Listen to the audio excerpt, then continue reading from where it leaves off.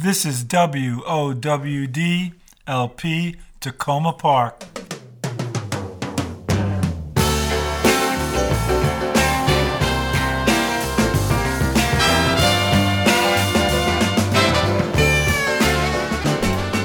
Hi, good morning.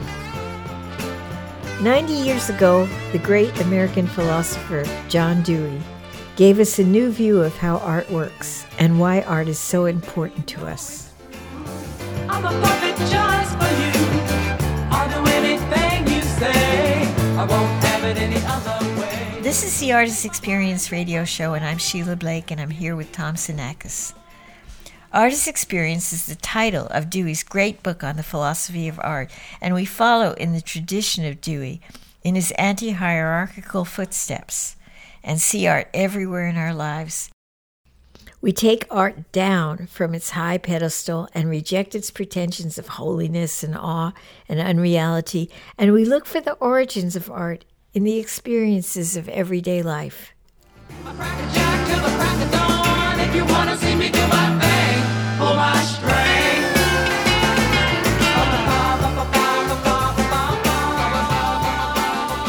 Today we have a special guest, Rachel Gates. She's a puppeteer. Rachel is the founder of Puppet Lab at Rhizome DC, a community art space here in our Tacoma neighborhood. So this is a departure. She's been on our show before, and we had so much to ask her that we're so happy to have her back. Hi, Rachel. Hi, it's wonderful to be here. Great. Well, Rachel, it really is great to see you again, and we want to say that Rachel is a Tacoma Park, community artist, and that's really, really important. And that's a part of the excitement. She's here. She's available for the community to talk about puppets, which I've always been, enamored by and also frightened by in some way. But we'll talk about that later. But with this COVID situation that we've been in for so many years, it seems years now, how is COVID and this time, as it's changed so many artists' lives, like certainly Sheila and I, how has it affected you and the puppets? Are you taking care of them in this special time? Well, what opportunities have you had to spend some quality time with the puppets during COVID? Well, starting with quality time, let me first say, I'm going to backtrack a little before me, which is that the performing arts was very hard hit from the COVID with not being able to have a live audience. And the puppet community, that's a theater, and they were very hard hit. The people that were full-time professional puppeteers were very hard hit by the COVID situation and what they were going to do next. But the lab and the whole puppet community discovered Zoom and were able to communicate in a brand new way. And there was sort of a renaissance that came in the puppet community with the ability to show each other what we were working on and be able to show it visually. So that was amazing. And then I know I'm not the only one. I mean, there definitely was like a strata of how people were reacting with the COVID situation. But I was guilty that I was doing so well because of the COVID, because I work as a teacher and because the school hours were reduced. Well, in the teaching, I think I said last time I wouldn't use a puppet with kids, but that's different with Zoom and with an online class because I don't have to watch the whole class. They were all being watched by their parents, so I could pull out a puppet for the class. Interesting. Wow. Yeah, and then also I had far more working time because, I got pretty heavy because I wasn't doing the walking that I normally do to get to and from work. But I really was able to have so much more puppet development time that I really actually was sort of pinching myself and feeling guilty, like, wow, I'm really able to pursue this in a new way. So the technology here was a plus with the Zoom. So we all had this learning curve as teachers, and educators. So we had to embrace the Zoom. Yeah. And so then you had to embrace the Zoom and the puppets and the students. So it was kind of a bigger family in the electronic, digital, technological age. So your puppets had to be, had to have the learning curve too. Yeah. Right? Yeah. That's amazing. It grew and shrunk at the same time because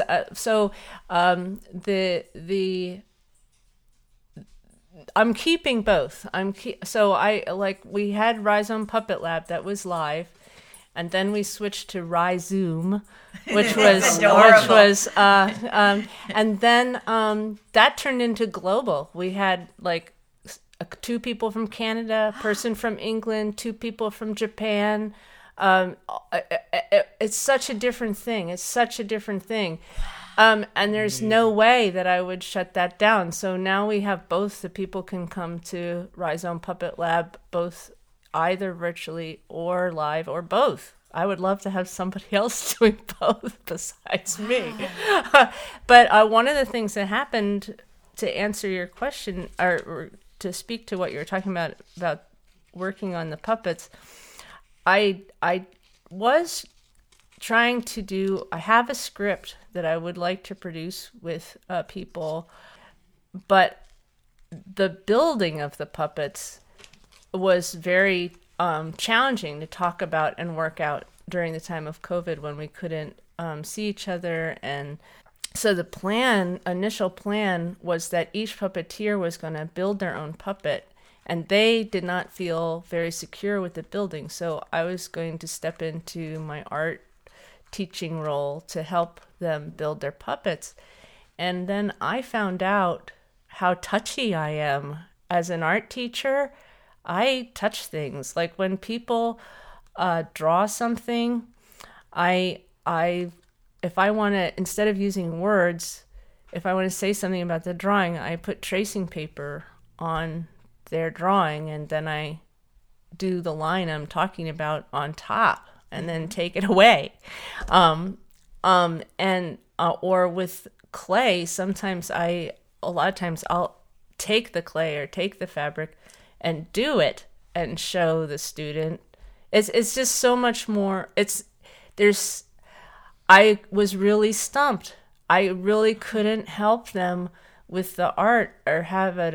And I also had another person that wanted me to help her with a puppet, and that was just one-on-one. And I ended up feeling so frustrated. I felt more frustrated as an art teacher with online far more than with the puppets. Uh-huh. Well, because it's not only optical learning, it's also tactile learning. Yeah. And that's a very special kind of thing. I have to say, you were very, very sensitive to put the tracing paper over the drawing. Yes, me too. I never Not thought me. of that. I just go right for the drawing. I mean, I've been accused of that, and that's very old-fashioned. Yes, I know. Now we're not that sensitive at our age, Sheila. Yeah, but right. while we draw, give me a pencil and let me fix this.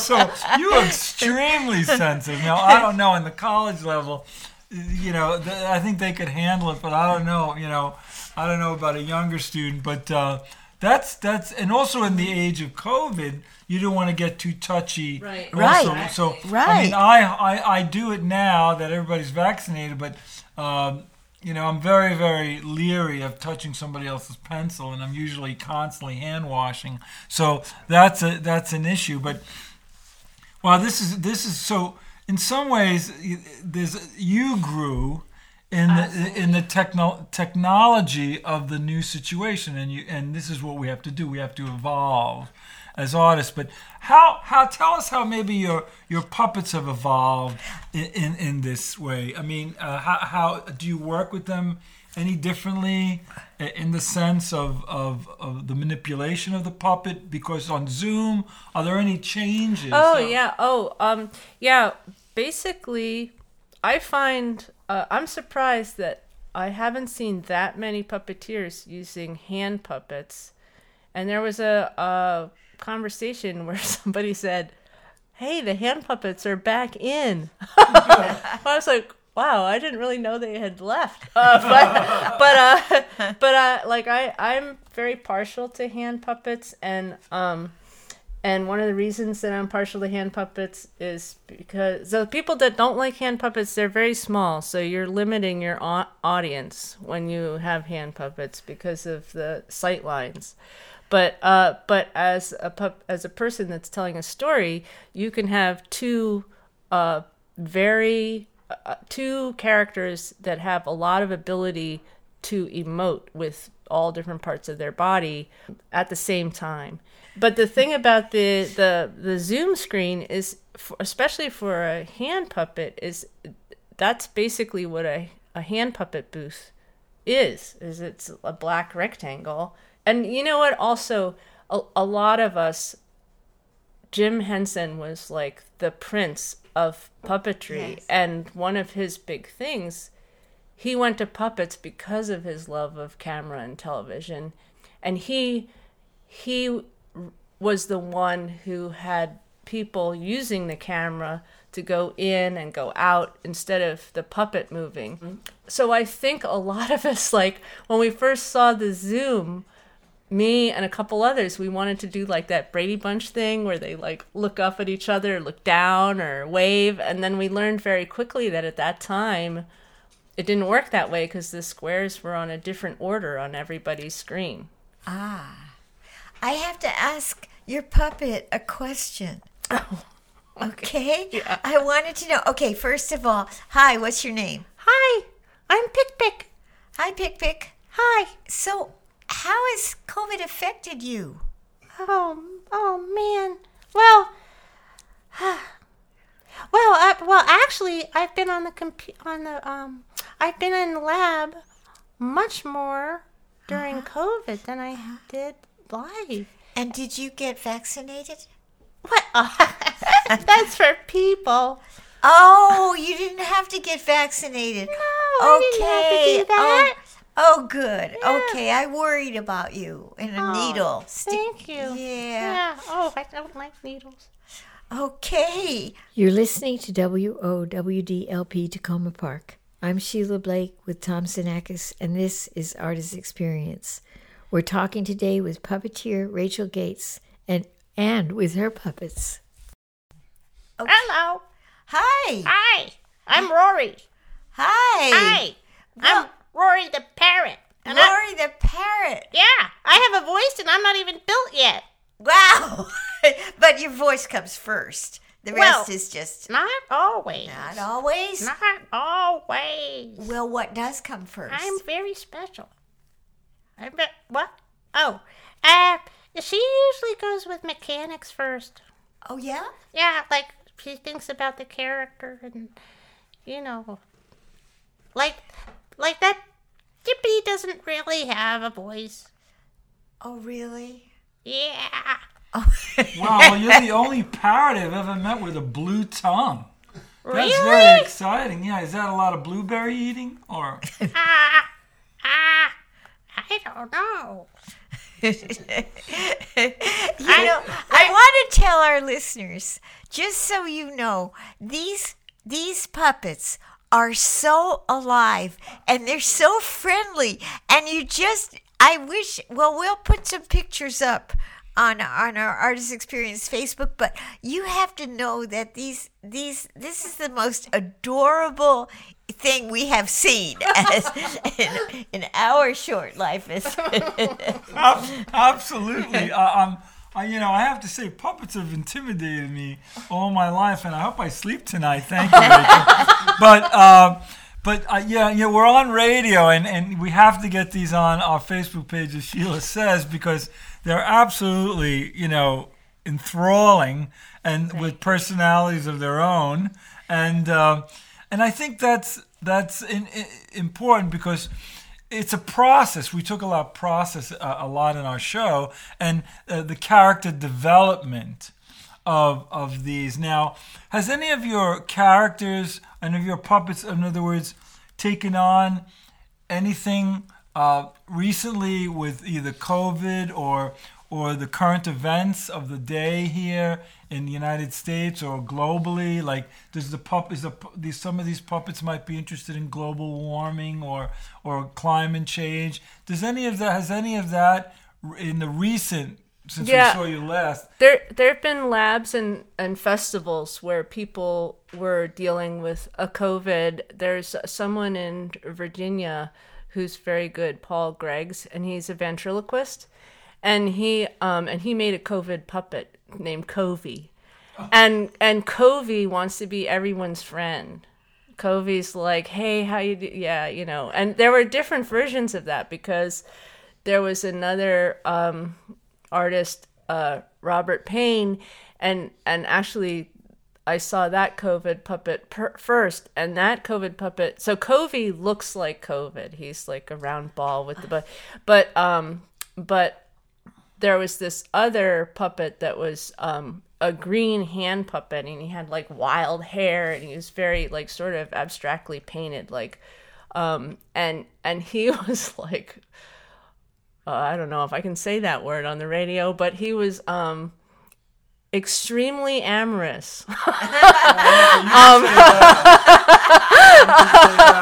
Yeah, in a very aggressive way, and he seemed so smarmy. I can use that word. He was I think the key word for that first COVID puppet I saw was smarmy. So he was beautiful in his smarminess. He just wanted to get all over you, baby. So so that was one way I saw it dealt with, and yeah, the COVID was being dealt with in all sorts of ways. That Henson ended up, putting out a special grant for puppeteers that were professional puppeteers, so that they could continue their profession. So now that, let's say, COVID, maybe it's not necessarily waning. It's going up, but how do you see the future of the puppet in our community with things opening up? You can have students now, I imagine, at the lab, and how has that protocols affected you at the lab? Well, I guess I will just answer that by saying what's coming up. I'm really excited with something that's not going to happen until February, but I'm hoping that it's going to be a reoccurring thing, because a lot of people, if they have a character, like we were talking about, they're in different stages of development. So I have a format that I hope is going to work really well, and that lab is going to be called Character Schmaracter. Oh, wonderful. And I'm going to do a shout out, and the first, and it's order of everybody should have a chance, but I'm only going to use 2 characters at a time, and then those characters are going to those people of those puppets, they're going to find objects in their house. So this can be done at Zoom or live. They're going to find objects that they think are interesting for their character to work with, and then we'll work with the 2 characters individually, but then the last third of the lab, they'll meet each other. And so that will be that lab that I'm excited about. And also in January, we're not going to have a lab for New Year's Day, but and it looks like, I thought we were going to do the 8th, but there's an art installation going on the 8th, so we may or may not be able to do the Rhizome Lab on the 8th, but somewhere around the 8th, we're going to have a live lab by Jenna Beth Davidson, who's from this area, but she's been earning her master's in puppetry at UConn, University of Connecticut, and she's basically working on her thesis, her puppet show that has to do with her own personal history, and it's going to be a project. It's going to be a project exploration, and it's probably going to be called Fire Child Character, where she's going to take a scene, a moment out of what she's working on to work it in lab with people who are there to come up with ideas or make comments. People will say, this made me feel this way, or I disconnected when this happened, and that kind of thing. Could you remind our listeners, Rachel, the address where all this occurs?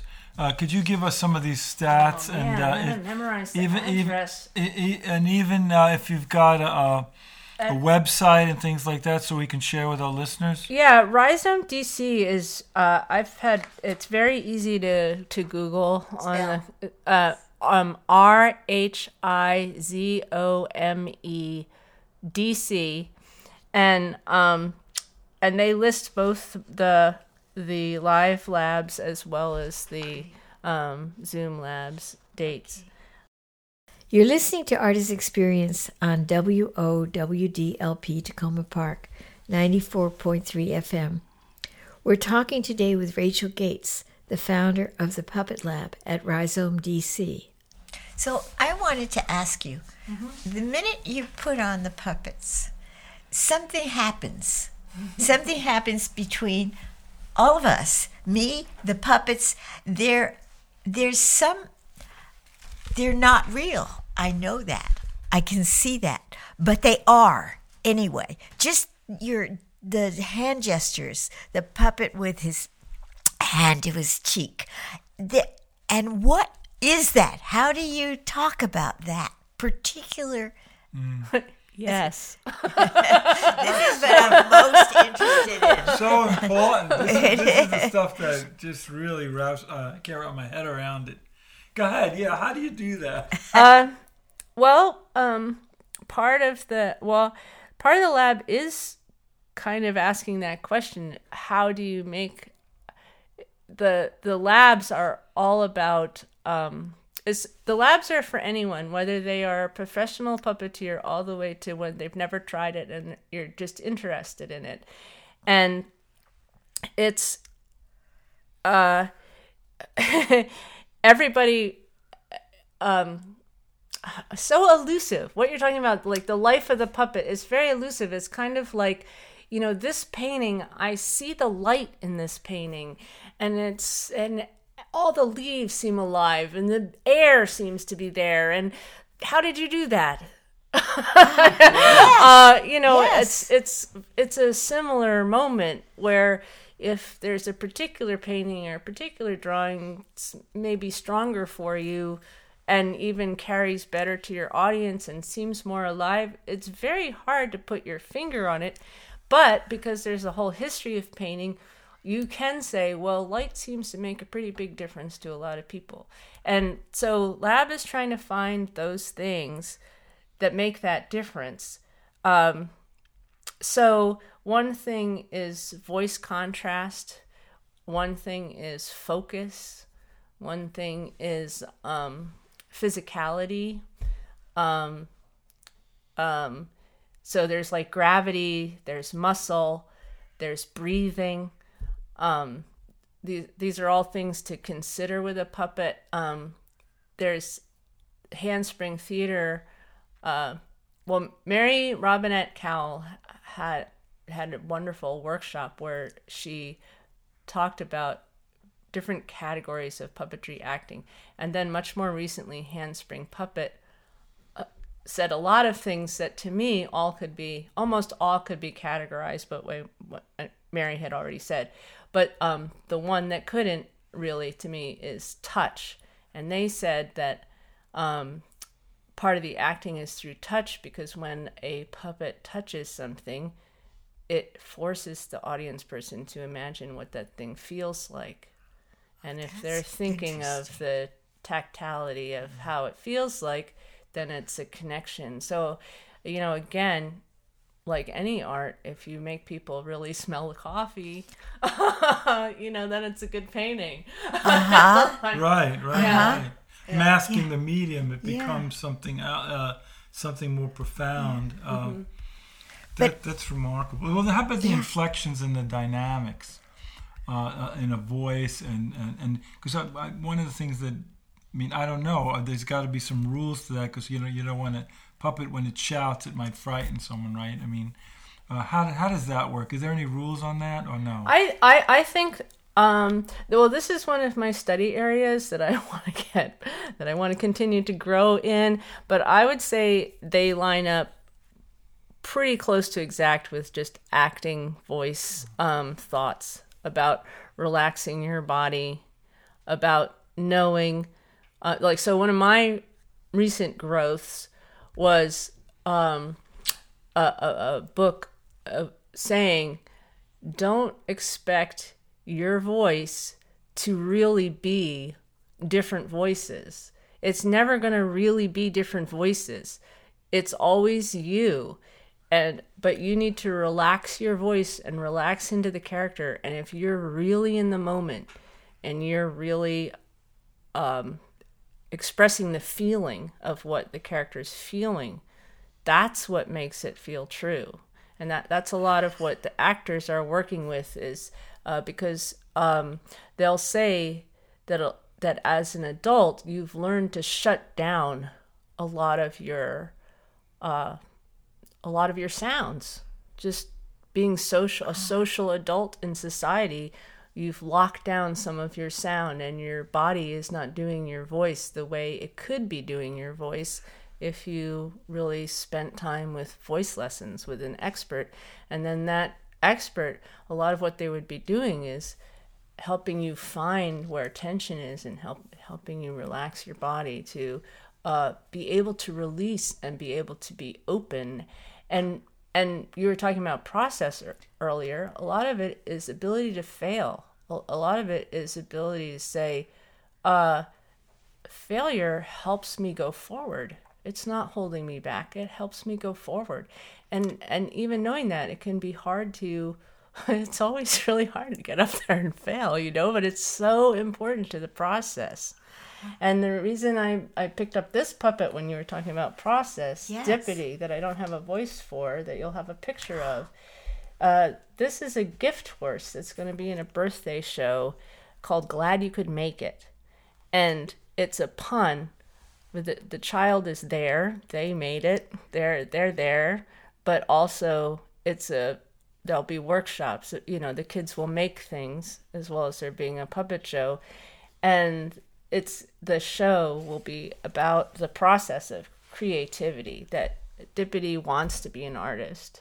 Dippity wants to be an artist. So there's definitely going to be some failure and some problems, or maybe some losing the glasses that are on top of your head. I'll be searching for art process and a lot of getting there is just being willing to start over. Well, Dippity is almost life-size. I think our audience would see him. Horses are not small animals. Yeah. And Dippity is maybe a pony-size horse, but... She just seems that way.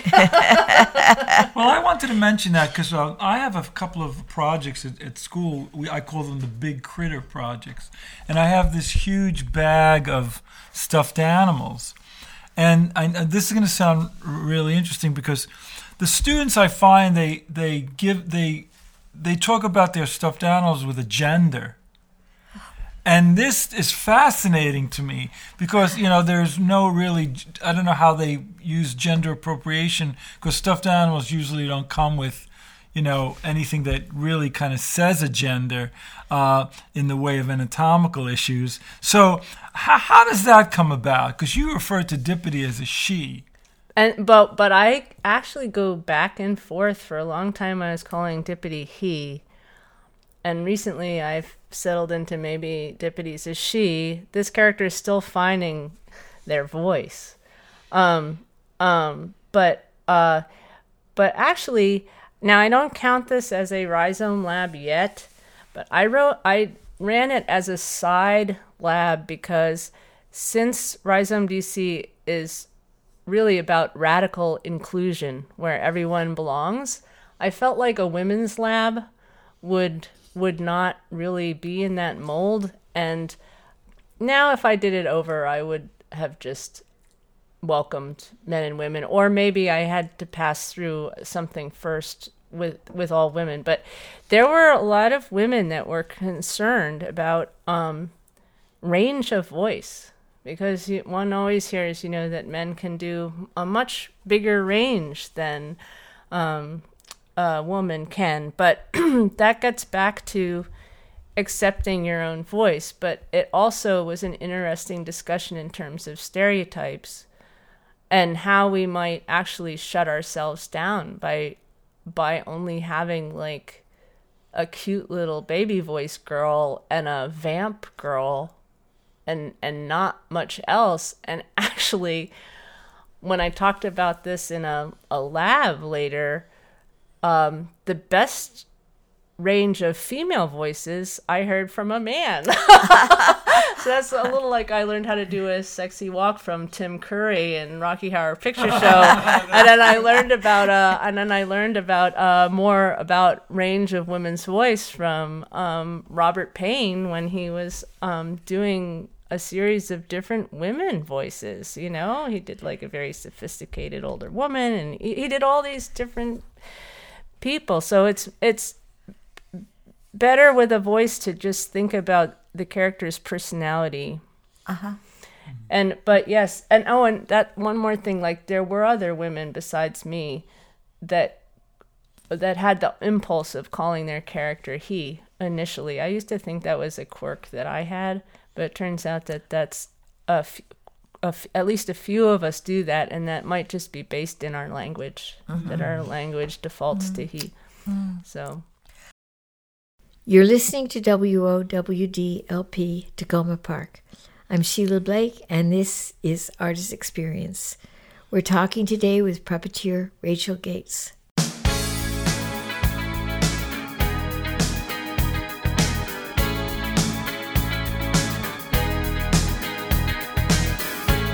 How did they teach you to be just a happy puppet dancing on a string? How did you learn everything that comes along with Swedish funny? Tell me something, if the world is so insane, is it making you sane again to let another man target the head that pulls up your nodding head? How did they teach you to be just a happy puppet dancing on a string? How do you manage to live inside this tiny stage you can be? Tell me something, if the world is so insane, is it making you sane again to let another man target the tail that pulls up your nodding head? A dollar strung on the wire, when the master done you hang there with your eyes and your limbs so lifeless. You're listening to WOWD-LP Tacoma Park. I'm Sheila Blake. This is Artist Experience. We're talking today with puppeteer Rachel Gates. Rachel? When you were inhabiting your puppets, I had for the first time the same feeling that I used to have when I used to play with dolls.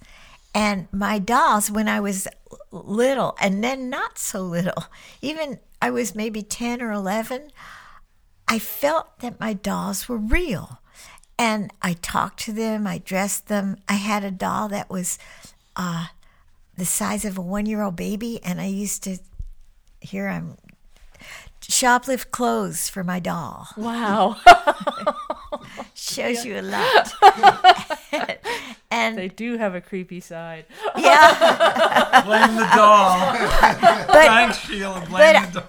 now if I see a doll, it's just a doll. It's like plastic or whatever and fabric. But that feeling is what came over me. And I wonder about, I mean, I had to leave it behind with my dolls because I was growing up and I would be teased. But this phenomenon of that they're real and not real is so close to me. I just have to wonder about it. Like there were in the 70s, there was a sculptor, Dwayne Hansen, and his work is all over the place. And he made lifelike, very realistic sculptures of people in very realistic places, like a museum guard or a cop or two people, tourists with money coming out of their pockets and stuff. And that approaching those sculptures has a similar feeling of real and not real, like you can't really believe they're not real. And so I wanted to talk about that a bit, with you. You're making me think. I'm not exactly sure how this connects, but my father's a sculptor, so I hear a lot of thoughts about sculpture. But one that really impressed me was an art teacher in high school, Mrs. Sundstrom. She said how she decided that a sculpture was really good was if it forced her to know what the previous or the next actions were. Wow. That she could so easily imagine the sculpture unfrozen. That that's for her, like, what made it a great sculpture. That was brilliant of her. Yeah, it's very brilliant. It's not actually that original though, because that's a very true, insightful thing. Michelangelo, very much so in the same way. His unfinished sculptures, as you see them, we almost could continue looking at them, and they come out of the unfinished marble. And he's kind of looking at, like, I'm thinking of the discus thrower of ancient Greek sculpture. Like he's got the disc, and you know where it's going. Yeah. Like you don't have to really go much further. His musculature is going to send it somewhere, and especially you see that in Hellenistic sculpture. But I think that's such a powerful thing that the teacher could say that to you, because I think, and here's where sculpture in some ways is related to theater, in the sense that the actors are really three-dimensional sculptures on the stage, right? Yeah. And they're coming to life, right? Shakespeare was totally about this, and so that's the fine line between the imagination and the reality. Yes. And that's what makes it so powerful. That you could. Your story about the dolls was terrific, Sheila. And I have never been in a play. I have never been on stage to do anything like an actor or something like that. But I'm fascinated by the fact that you become so immersed in something that isn't that somebody. The actor is playing a role, and it doesn't matter what it is. That it flips the psyche. It taunts the psyche. It lies to the psyche. It does it all. It opens up all kinds of things to the psyche that makes what theater has been doing for centuries upon centuries. So that's where you, as a puppeteer, come in. You're playing those lines there, and that to me is fascinating. But and also, I do love drawing, and I do love sculpting, and I do those things as part of the puppets. And I think, even though it's not detailed like a character, but when I draw, and I draw like a thicker, darker line for a shadow, or someone's reaching up, and the pencil or the brush becomes light and fades away or something, there's a physical feeling to the lightness and the heaviness, the heavy coloring, or the strokes that correspond to a real physical feeling of heaviness or lightness when I'm drawing it. Yes. Did you, okay, so that's very interesting to me because of people learning to draw on Zoom. And I have a very hard time about this because to me, learning to draw is, especially from the figure, is learning in your own body to more than identify, but become the body of the person you're drawing. And so when you're learning to draw on Zoom, you're light years away from that. You can't reach out. You can't, it's something on a screen, a person on a screen. And I think what you just said is so important. That's what drawing, to me, really is. Yeah, like if I'm sculpting a character and they're angry, then I have to channel that tension into that face. I feel a certain amount of tension to make a tense face. And, and I might even be like scrunching my face into a mirror or something to look at some stuff. But even just without looking at myself, and that's breath with a puppet. That's why breathing is so important with a puppet, because you can breathe young, you can breathe old, you can breathe happy, you can breathe sad. And I do think that it carries over into a lot, if not all, of the other arts. And yeah, you could kind of call this a kinetic sculpture. Yes. For sure. Sheila, that is just so true, and it's as Rachel said, there's a physicality to all this that it's an emotionality, it's a physicality, it's possibly a spirituality to this whole thing, and I think that's some artists have been known to paint when they're really angry really well. Some are happy, some are in another state of mind, and they're channeling it through the paint, through the charcoal, so on and so forth. And I think that's like, looking at Sheila's work, I mean, all these years that I've been seeing it, it's like Sheila is her work and her work is Sheila. See, that's a unison. That takes a maturity. And that's where I think you come in, Rachel, in teaching about this, about letting that, I call it surrendering to the mediums that you would use to make a puppet, and as you do, Sheila, as well. I mean, that takes years of development. Very rarely that's like a prodigy pops up and all of a sudden their vision is there. I mean, maybe Salvador Dali, you could put him in that category, but it takes maturation to do such a thing. And you said it already on the show, which I thank you for saying. It's about you're still growing. Absolutely. Yes. I'm in trouble if I'm not still growing. Right. Well, thank you for saying that. Right. Yeah, so it's a continuum. It's a wonderful, wonderful continuum. You're listening to Artist Experience on WOWDLP Tacoma Park, 94.3 FM. We're talking today with Rachel Gates, the founder of the Puppet Lab at Rhizome DC. And I want to know, what would you like to say as the future of what you are doing? And you're not just as an individual, but as a puppeteer with a whole, as we're finding out, a world of puppeteers. And where do you see yourself as going? Myself as growing. Yeah. Ultimately, I really want to be, I guess my ideal place in some ways is being a director of puppet show again. That's what this is all kind of lining up to personally. I'm really eager for puppet shows to start taking place at Rhizome, or maybe some demos, not only to happen at Rhizome, but right across the street there's a Busboys and Poets. So I've thought about that stage as well. I'd love to see you do that.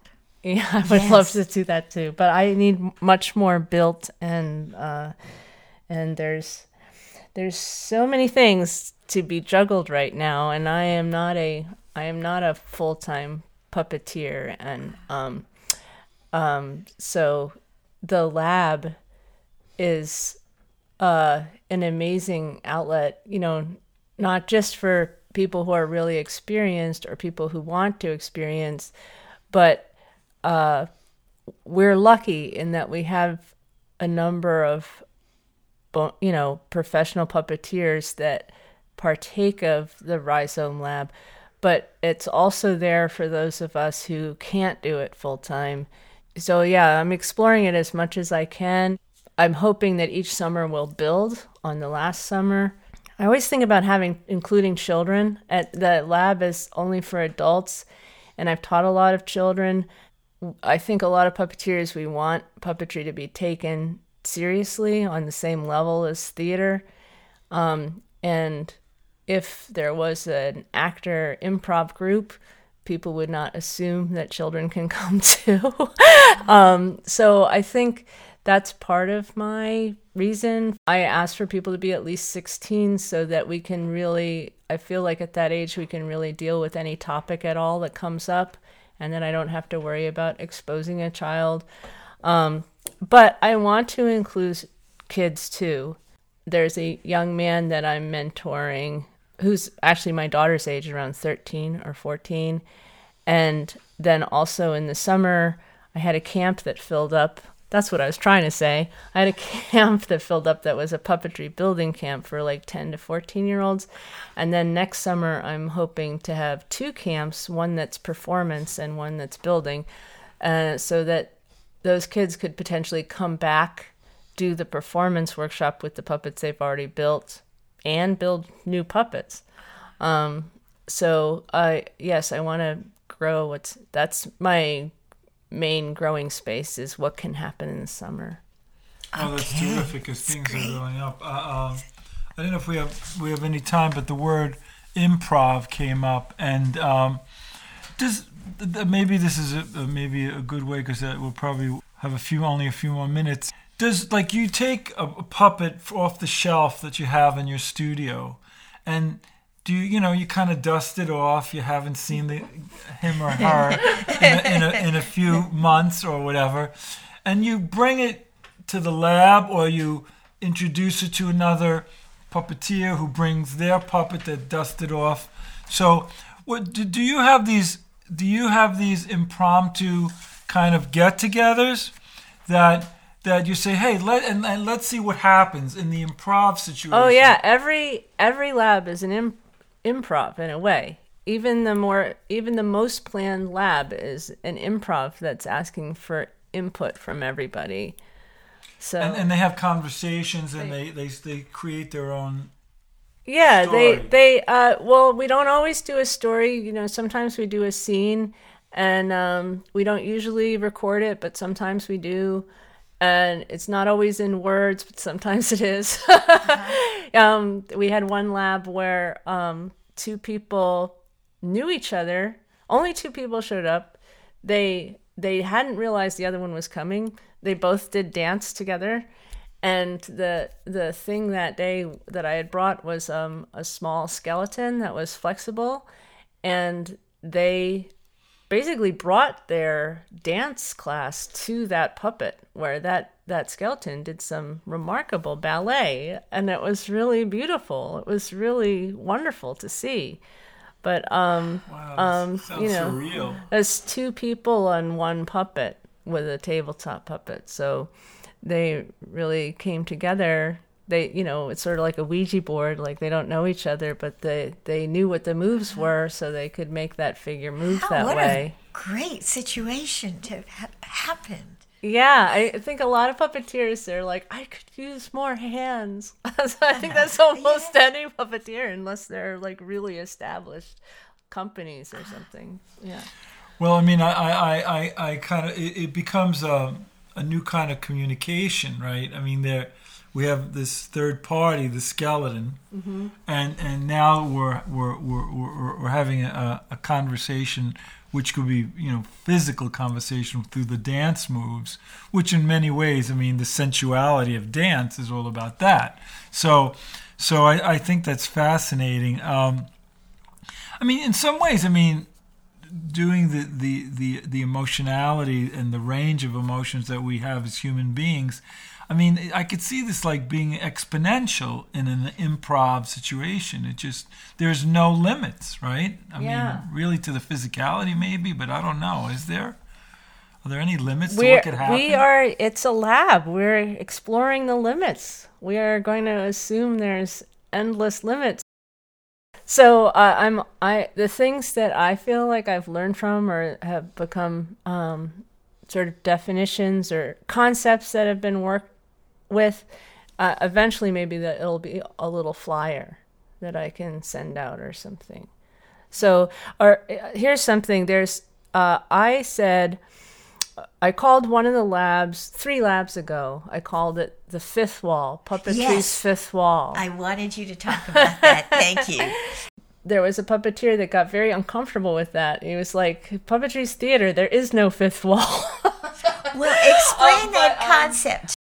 I'm very pleased to say that there were about 3 labs where people wanted to talk about it. And the idea is that in theater, to backtrack, in theater, the fourth wall is the wall, when the actors face the audience, that's the fourth wall. It's that invisible wall that you see through to see the play. And if an actor talks to the audience, that's called breaking the fourth wall.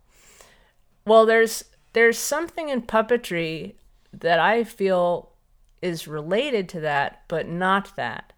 In one of the puppet discussions, somebody said, well, let me say what it is. What I'm calling the fifth wall is sometimes you see a puppet show and what you are focusing on is the puppet, not the puppeteer. But then, all of a sudden, the puppet is aware of the puppeteer as a force of some kind, like sometimes as God, or maybe something that's preventing them from something. Or a while ago, I had a friend with a beautiful piece, a short puppet piece of an old couple, and the man is senile, and he's gotten so senile that he needs to be taken to a home. And the piece is called Ice Cream because the way that they get him into the vehicle to go to the hospital is tell him that there's ice cream. And and my friend said to me one night, they said, we're working this, but we feel like there's still something we could do. And I thought about it and I said, well, do you have another puppeteer? Of course, I was hoping it would be me, but they didn't use me. But I said, do you have another puppeteer can you have another puppeteer in this bit that wasn't seen? They said, yes, we can do that, because they were working with 4 people. And I said, well, what you could do is you could have 2 people holding the man. So that Chris's face was revealed. They were in black, and Chris's face, you could see her while she was working the woman, and Lance's face, you could see him while he was working the man. But then when the puppet had a moment of senility, Lance would take his hands off the puppet and he would stare into space and like scratch his arm and be lost. But the puppet was still standing. So that was visually powerful because Lance became like the metaphor of that driving, thinking, standing without that spiritual, that connect. There's no words, that's part of why it works. So the fifth wall is when the puppet morphs into a force or something that the puppet has to contend with. It's like a transcendence of some type. So somebody said, well, maybe you're talking about like Deus ex machina, God out of the machine that comes out of the sky, because I do almost think of fifth wall being like coming out of the sky. But the reason I think that it's different is because my understanding of Deus Ex Machina is that it's always a positive thing. And so the force is actually tends to be something that's in the puppet's way, even though it could be a positive thing. So, well, I think this is a great. I think this is a great point to kind of wind down our discussion, because it's about how far you can take this with the puppeteer and the relationship with the puppet and the audience, and how they work together to create a transcendent moment in the art form. And I think that's really, really exciting.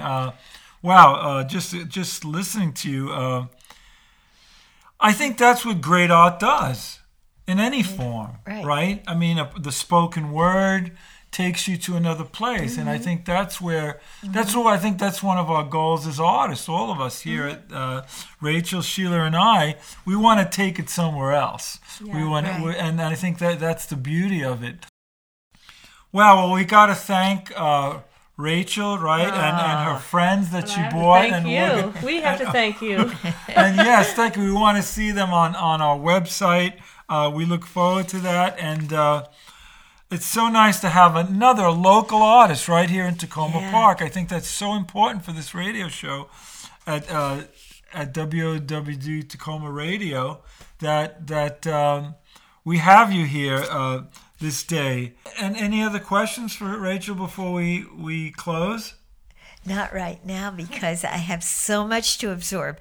I can't thank you enough. I feel like I've been brought into another world. And Absolutely. I hope for our audiences that they reach that level of enthusiasm, because we have Rachel here. Right. So you have to imagine.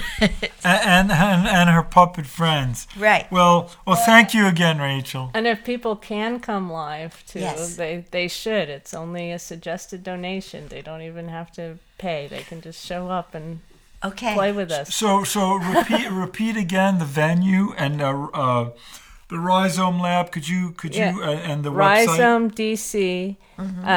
It's at rhizomedc.org. Thank you so much. Thank you. Well, stay tuned to our next exciting program at WOW Tacoma Radio 94.3 FM on your dial. And you can also stream us live at tacomaradio.org. Check out our great website if you get a chance and you want to contribute to community radio. Click the donate button. We appreciate your support, and without our listeners at WOWD Tacoma Radio, we would not be here and so popular on the globe. Stay tuned to our next exciting program with our own Bobby Hill and Clay Fink. This music, avant-garde jazz, is right here. We invite you to listen every other Saturday between 8 and 9 to Robbins Radio, right before us. It's an opportunity to listen to the radio of our youth, and it brings out the child in everyone. Don't forget to tune in next Saturday to our same time slot from 9 a.m. to 10 a.m., Lost Treasures by DJ Mackey. He is one of Wowdy's great DJ music archaeologists. Listen every other Sunday from 8 to 10 to our friend Gail Behrens for the Night Ride Home. So much music, talk shows, interviews, community news from so many diverse people at this radio station. Please go online and see the programming. Experience art and the visual in everything you do. And thanks for listening, and we'll see you in 2 weeks.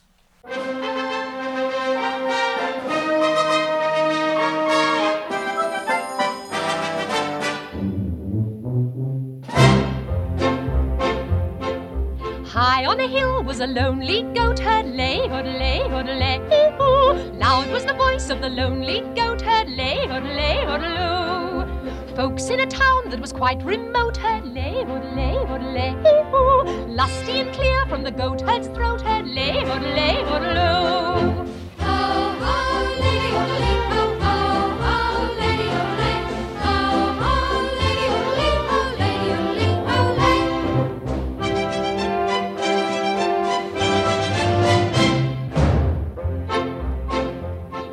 A prince on the bridge edge of a castle moat, hurley, hurley, hurley, hoo. Men on a road with a load to tote, hurley, hurley, hurley.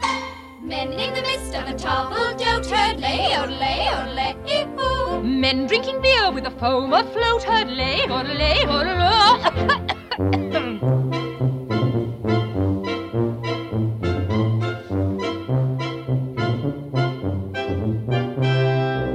One little girl in a pale pink coat, hurley, hurley, hurley, hoo. She yodeled back to the lonely goat, hurley, hurley, hurley. Soon her mama with a gleaming gloat, hurley, hurley, hurley, hoo. What a duet for a girl and goat, hurley, hurley,